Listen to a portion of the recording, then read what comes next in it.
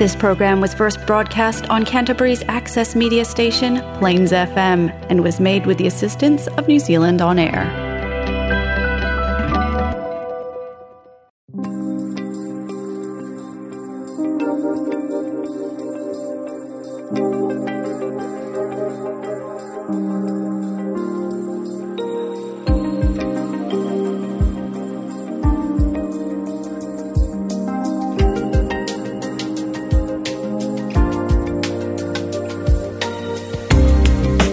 Kia ora, hello again, welcome, etc. I've got written in front of me here. And I have to write everything down because I've got paper very cleverly spread around this table and I'm going to absolutely keep it in control. Unlike, I would hate to get into the mess that Boris Johnson got himself into. And I don't know if you ever did you see him with that speech? The Peppa Pig speech is quite famous. Boris Johnson, Peppa Pig, and he got into a frightful mess with with his paper. So I'm going to try and do better than Boris today. Okay, James here anyway, and nice to have you with us. Well, right at the beginning of the series, in early March, I explained that beginning with Veganuary this year, I thought I'd see how I'd go on a vegan diet. And I made it clear that I came with no particular knowledge or expertise, simply a desire for my own benefit to learn more and hopefully share by way of discussion with guests any information that others could find useful. And I'll talk a little later about where that journey has brought me. First, I'd like to share a recipe that, in my view, should be in every vegan's repertoire. But before getting to that, I do hope you picked up on the tofu scramble I talked about a few weeks ago. I just noticed in the latest Vegan Society newsletter, it's up there, the recipe, and a very good picture, if I say so for myself. If you like eggs but no longer eat them, then please give the tofu scramble recipe a try. If you do, a couple of things I've discovered since by making it a few times now. Measure very carefully. Be very careful with the turmeric, because otherwise you'll have a rather bilious yellow, which is not particularly appetizing, just delicate. And work very quickly in the final stage. You only need about 30 seconds to stir when you put the milk in, and add more milk if it's a bit too dry for you. And finally, do get your hands on a bag of that black salt powder, kala namak, from any Indian store or supermarket.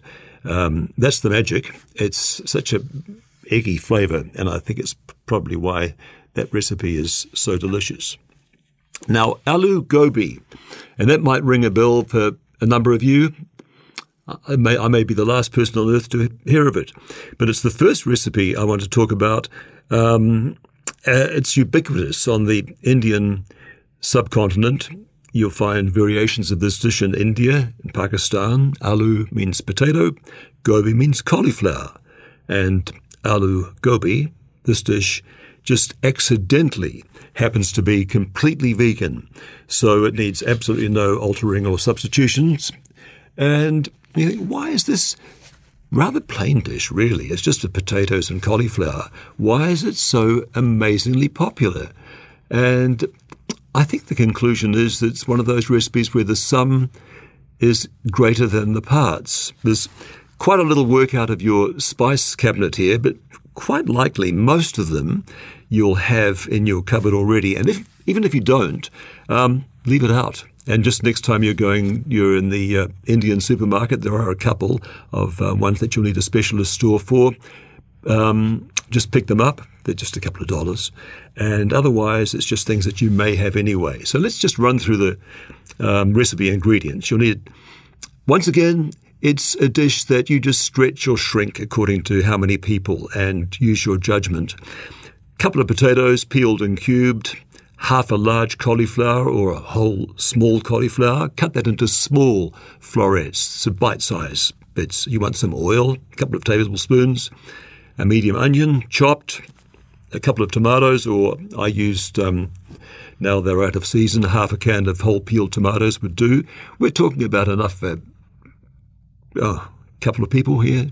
If it's shared, you could do more. I hesitate to use the measurements for the herbs and spices because they're all variations on a half or a quarter or an eighth of a teaspoon, and I think just go light first time you make them, and it's a really good way of learning for yourself. Yeah, I think possibly I'd like a little more cumin here, or chili powder, not quite hot enough. So you'll need cumin seeds, coriander seeds, chili powder, turmeric powder, a couple of teaspoons of ginger garlic paste, and I take that to mean this was the recipe. There's a lot of recipes for it on the internet. Just grate some fresh ginger and garlic on your little microplane grater until you've got about a couple of teaspoons full, and that's your ginger garlic paste. Now there's an ingredient here called amchur, which is dry mango powder. It's got a sort of a citrusy tart flavour, and it's good to have on hand. Just a couple of dollars at the Indian supermarket, some garam masala, and the other one that's a bit of a strange one, and you can leave out if you haven't got it, kasuri methi, and that's fenugreek leaves. And you'll need some coriander and some fresh limes if you've got them for a garnish. Now, in a bowl, just your cubed potato and cauliflower pieces, toss those with the turmeric and some chili powder until all the pieces are coated, and just let them sit for about 10 minutes or so. And then in a wide pan, heat a tablespoon of oil, and you're going to fry first the cauliflower pieces, 2 or 3 minutes, then add the potato pieces, and fry total about 7 minutes, stirring from time to time. And what you're trying to look for here is all the vegetable pieces to get some little brown on them, little brown spots. Remove them from the pan once you've done that. Total time about 10 minutes in the pan, and set them aside on a rack or a paper towel to drain. And then put the remaining oil in and add the cumin and coriander seeds. And the coriander seeds will start crackling. The cumin seeds will start crackling after a minute or two. And at that point, you add your chopped onion, cook for a few minutes more, then the ginger garlic paste, and you cook that until the raw smell goes away. At this point, stir in the amchur, the mango powder, and your can of tomatoes, and you cover the pan, let that cook for a couple of minutes, 2 or 3 minutes, and at this point, you lower the heat and mix in the potato and cauliflower pieces, and then cook on low 5 or 6 minutes. You haven't put any salt in yet, so this is the time to season with salt. Add the garam masala and the methi, if you happen to have it, the fenugreek leaves. Now, cooked now, this is the last bit of cooking, 6 or 7 minutes. You might have to add a little hot water, put the jug on, add a tablespoon at a time if the masala, if the curry, if the mixture is sticking, just enough to make sure the vegetables are cooked. And I've only cooked it a couple of times, but both times, somehow that just worked out perfectly. The cauliflower wasn't too squishy or soft, and the potato was just the right amount of resistance. And it's delicious. I came across the recipe. I was reading a book called The Mountain Shadow by Gregory David Roberts. He wrote the massive tome Shantaram. Fantastic book. 800 and more pages, but a great story. And anyway, his second book, The Mountain Shadow, he ordered in a restaurant, or the protagonist, the character, ordered aloo gobi. And I thought, I wonder what that is. So that's how I came across it. As I say, I might be the last one at the party, but I strongly recommend you have a crack at it. And the recipe will be online on the website next after this show. So on the Vegan Society website in their column there. And to talk about the Christchurch Vegan Society, you know, of course, that the show is brought to you by the compliments of that fine institution, and a glance at the latest fortnightly newsletter confirms yet again that wherever your interests lie, there's always something to capture the attention of vegans living in the Otutai Christchurch area. The newsletter, just in the short time that I've been subscribing, gets better and better, so easy to navigate around, and more and more vegan businesses and ventures are making their way onto the scene with new products and new services. And socially, there are some really appealing niche events. June 26 sees the Vegan High Tea. That's a fundraiser for the Cat Rescue Christchurch charity, and they're doing their bit in helping protect wildlife with their humane capture, neuter, release method of reducing the cat population.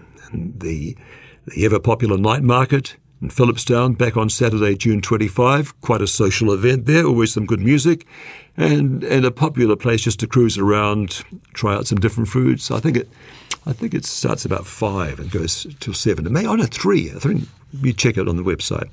And coming up shortly, the Veggie Rainbow Communities Pride Dinner. That'll be a hoot. Everyone enjoys the food and good vibes at the welcome Chinese Vegetarian Cafe. So that one will be one to look forward to, the Veggie Rainbow Community, the Pride Dinner. And the big event in August, everyone's chance to at last escape to the jungle. And that's the theme of this year's Vegan Ball at Greater Goods in Orbell Street. And I would guess that if anyone knows how to throw a party, it would be the team at Greater Goods. It looks like a party, just looking inside there. So put a ring around the date, Saturday, August 20, live music from the Funky Hot Mamas. So that sounds promising. Talking of music, I heard a song the other day that just grabbed me. Such a great tune and clever words. And after a little exploration, I discovered that this guy was born and raised and lives in Lubbock, Texas. Now, when I was young, many years ago, there was another great singer from that town too. I'm surprised if you wouldn't have heard of him. Had some massive hits in the 50s and 60s, and pretty much the whole world knew of Buddy Holly. Now, have a listen from Lubbock, Texas, to Kevin Morby.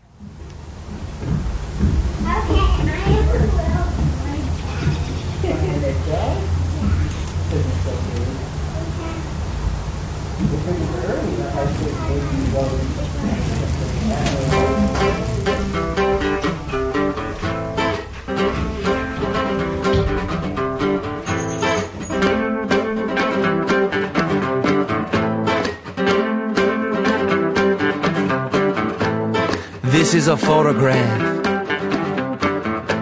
a window to the past, of your father on the front lawn, with no shirt on,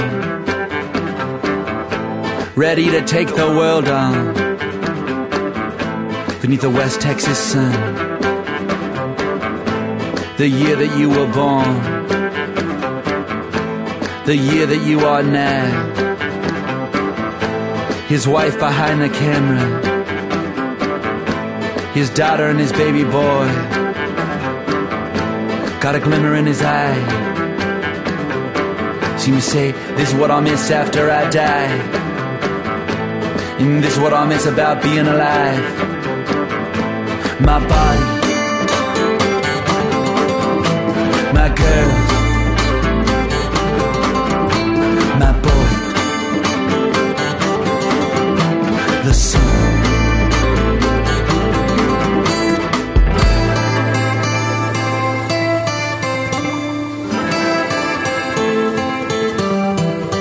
Now Tom's the undefeated, the heavyweight champ, laughing in his face as he danced like Sugar Ray. Used to be, come on, come on, but now, no mas, no mas. Used to be, come on, come on, but now, no mas, no mas.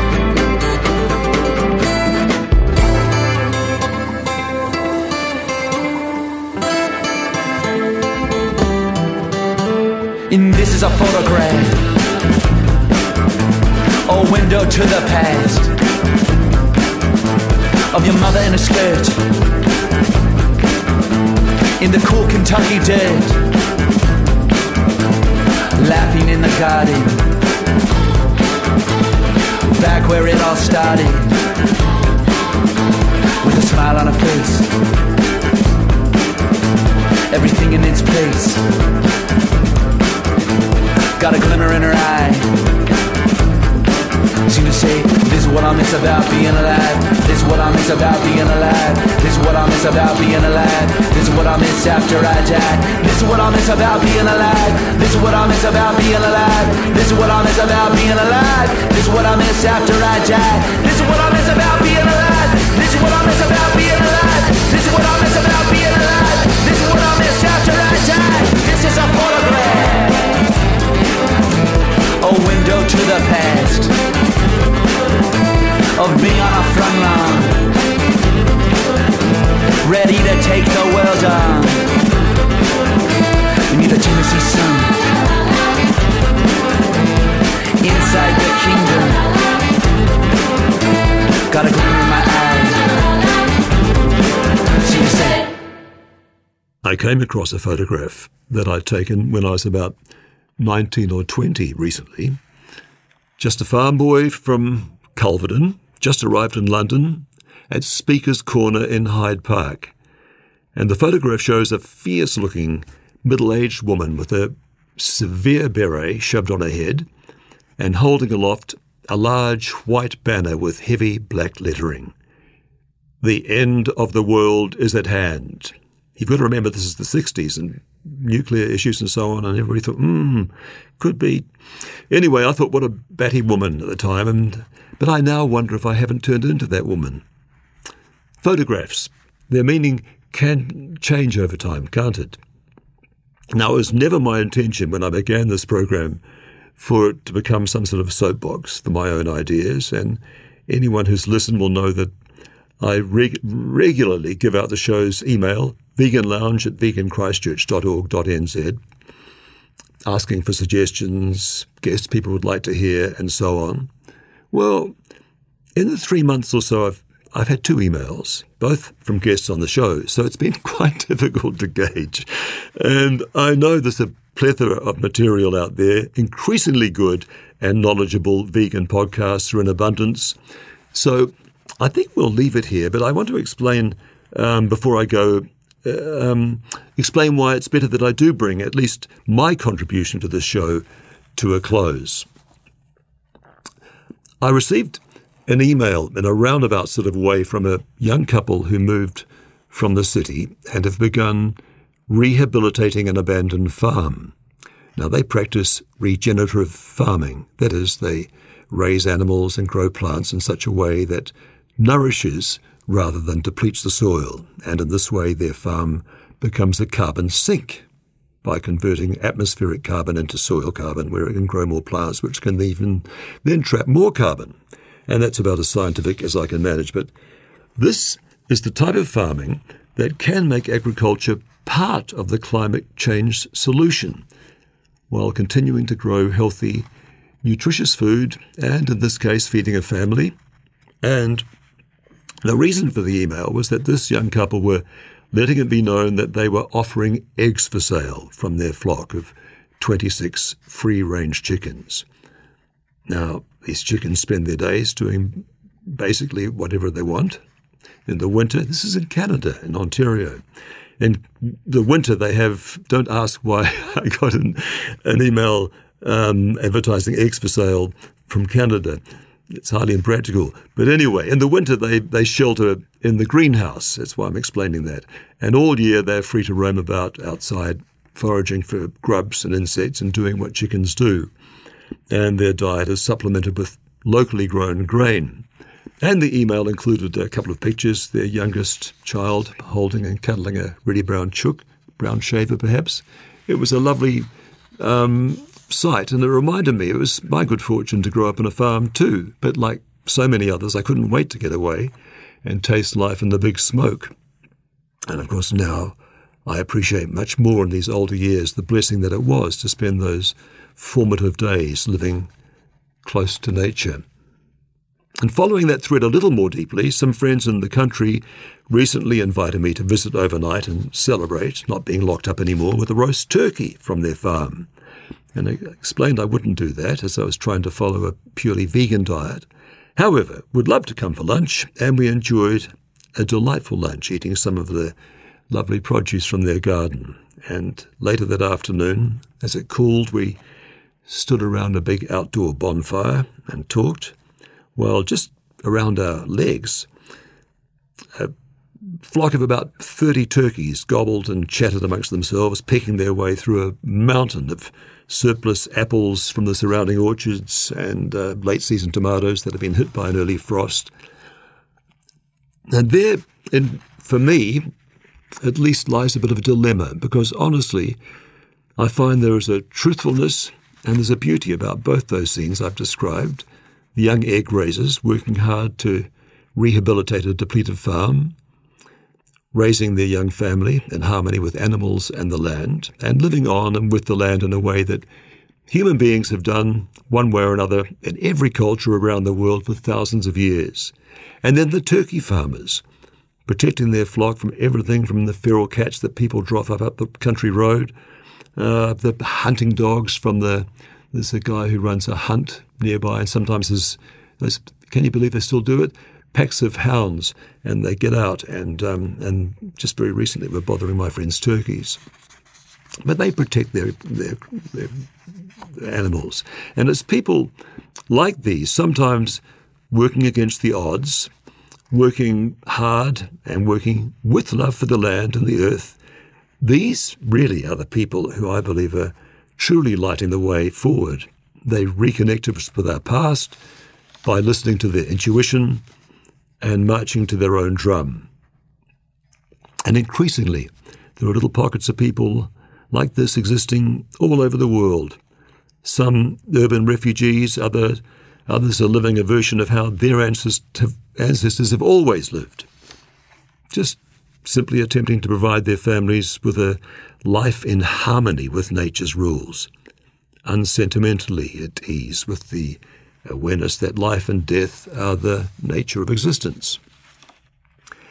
And I feel compelled to broach this matter because no matter how much I'm in agreement with the prevailing scientific wisdom that for our civilization and species to survive, it's imperative that we move towards a vegan or at least far less animal-dependent diet.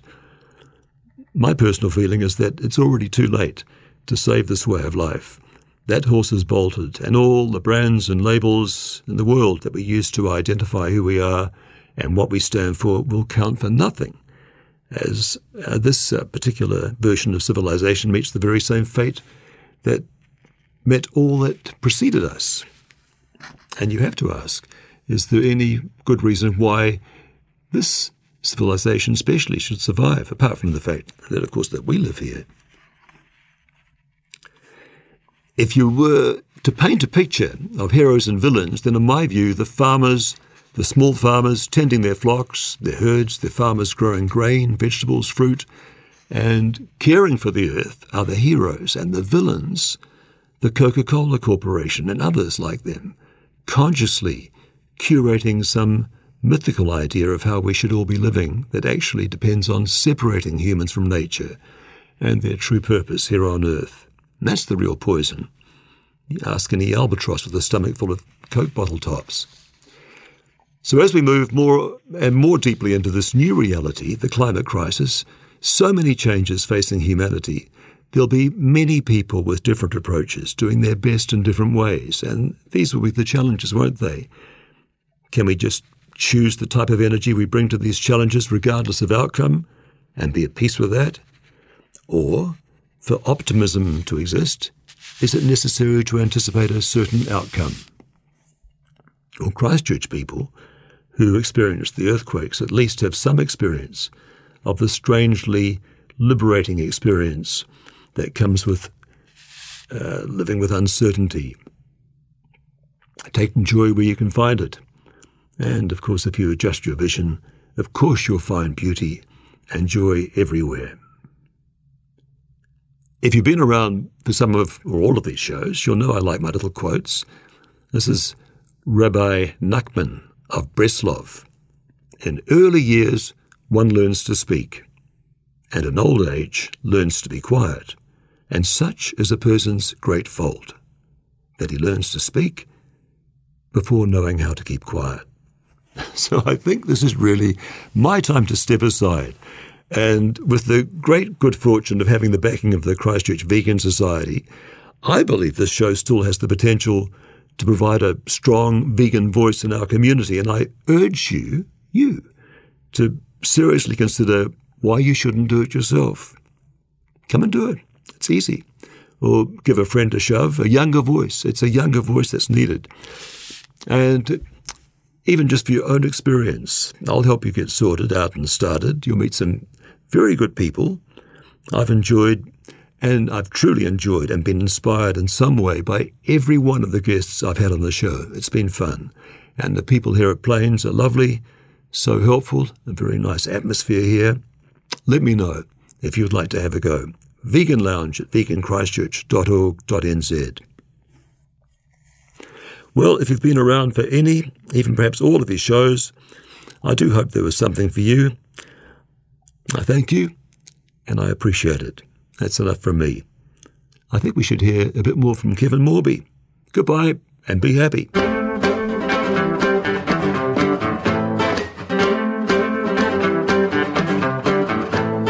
This is a photograph, a window to the past, of your father on the front lawn, with no shirt on, ready to take the world on, beneath the West Texas sun, the year that you were born, the year that you are now. His wife behind the camera, his daughter and his baby boy, got a glimmer in his eye. See me say, this is what I'll miss after I die, and this is what I'll miss about being alive. My body, my girls, my boy, the sun.